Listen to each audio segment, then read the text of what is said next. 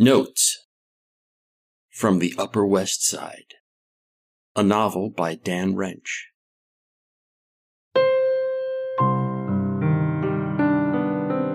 Chapter 112, The Puddusa.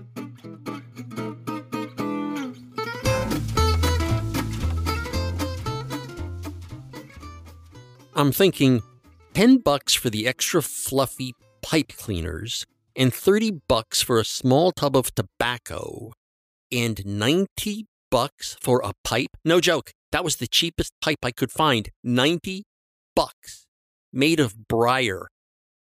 Fuck, briar. Who knew? Maybe I should start growing it on my fire escape as a side hustle. So, $130 for a starter kit at Whispers on 6th. And that was without any frills like the cool wooden tobacco jugs or the tampers or the lighters. When the law and procedure guy left the store with his box of Producto de Sweatshop, I walked up to the coif blouse chick. I was thinking how I could be asking for this stuff or for the price of that stuff or making her giggle with my affable newbiness. But it was demoralizing. $130 just to take a bite. So when I got to the counter and she said, "Can I help you?" all that came out of my mouth was, "Yeah, is Bobby in?" And she gave me this smile and looked me over in this way that made me think, hey, maybe she's bi. "He's in the back," she said. "May I tell him who's calling?" But I wasn't calling. I was standing right there. So, she's an idiot, I thought.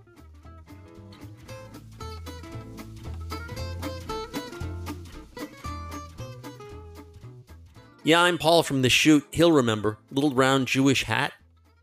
She gave me an even bigger smile. "Oh," she said. "Wait a second, will you?" "Sure," I said. I watched her legs go to the door. Nice calves. She was wearing this pleated and plaid but not wool skirt down to her knees. I was thinking her underwear might be cupless and crotchless and that the building might have a little room in the back where the dykes could grapple on their brakes. I looked around. Yep, just me. Middle of New York, and they're convinced no one is going to come in and grab stuff off the counter and run. I was just a few seconds into the aforementioned grappling dykes reverie when the door to the back opened again and the coif and blouse chick, whose name I later learned was Fonda, stepped out and smiled at me and said, "Mr. Whispers will see you now." Like he was a doctor or something. I gig-cackled. Where I come from, we call him Bobsta. She kept the smile plastered on her face, but the look she gave me said Bobsta was the sort of nickname her dad might give to an always cheerful but cognitively challenged garage mechanic. I crossed her off my list and smiled back at her to be polite. Then I stepped into the back room and saw it was kind of a vestibule with office stuff in it. A desk, a copier, a coat rack.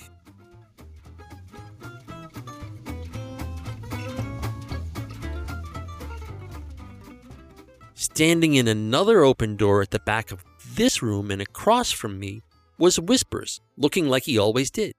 Tall, wearing a t-shirt and 3 days of stubble. He was laughing this low chuckle.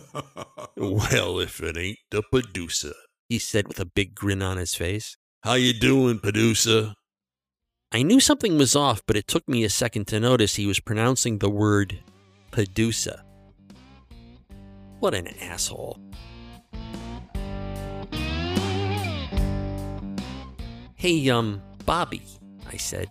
I wasn't expecting him to be all welcome homey or anything, but hey, I thought we were friends. Now it looked like he was ragging on me. I was talking to Parp, and he reminded me about this tobacco you make, and he said people were coming down to help you meet the demand, and I was wondering if you could use me." He just stood in the doorway grinning, so I kept talking. To help out, I mean. "I know why you're here. Parp told me you might be coming by. Still looking for a groupie to bone, huh?" I gig cackled really loud like this is the sort of thing men say to each other all the time. Groupie bone! He just stared at me, still grinning. Guess that's pretty funny. He said. So you want to look around and see if you can find a place to stick your cock? It was like my face had been slapped. I stopped laughing that fast. Never mind, I said.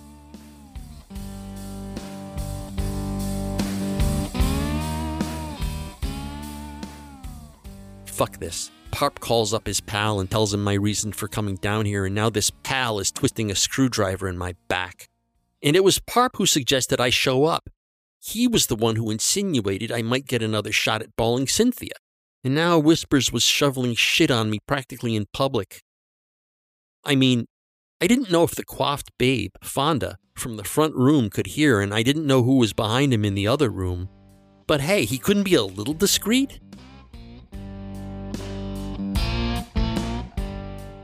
I turned around to go. Hey, He said. I stopped and without turning looked back in his direction. fact is I'd be interested in having you help out.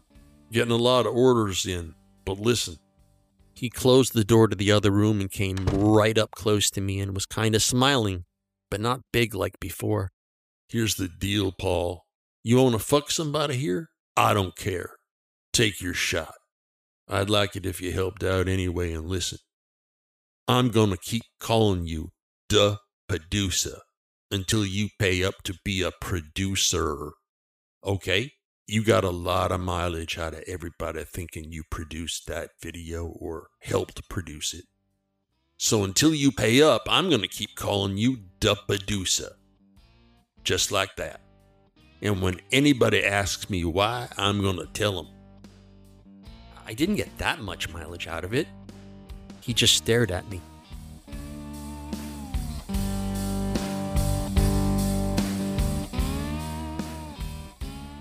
Listen, I said, I was pretty sure I paid Parp for that. Pretty sure I gave him the check. Are you saying that? He just started laughing, so I shut up. Pay up, Paul, he said.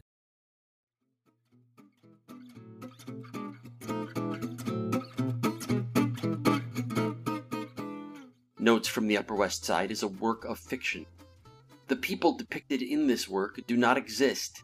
Notes from the Upper West Side, copyright 2022 by Dan Wrench.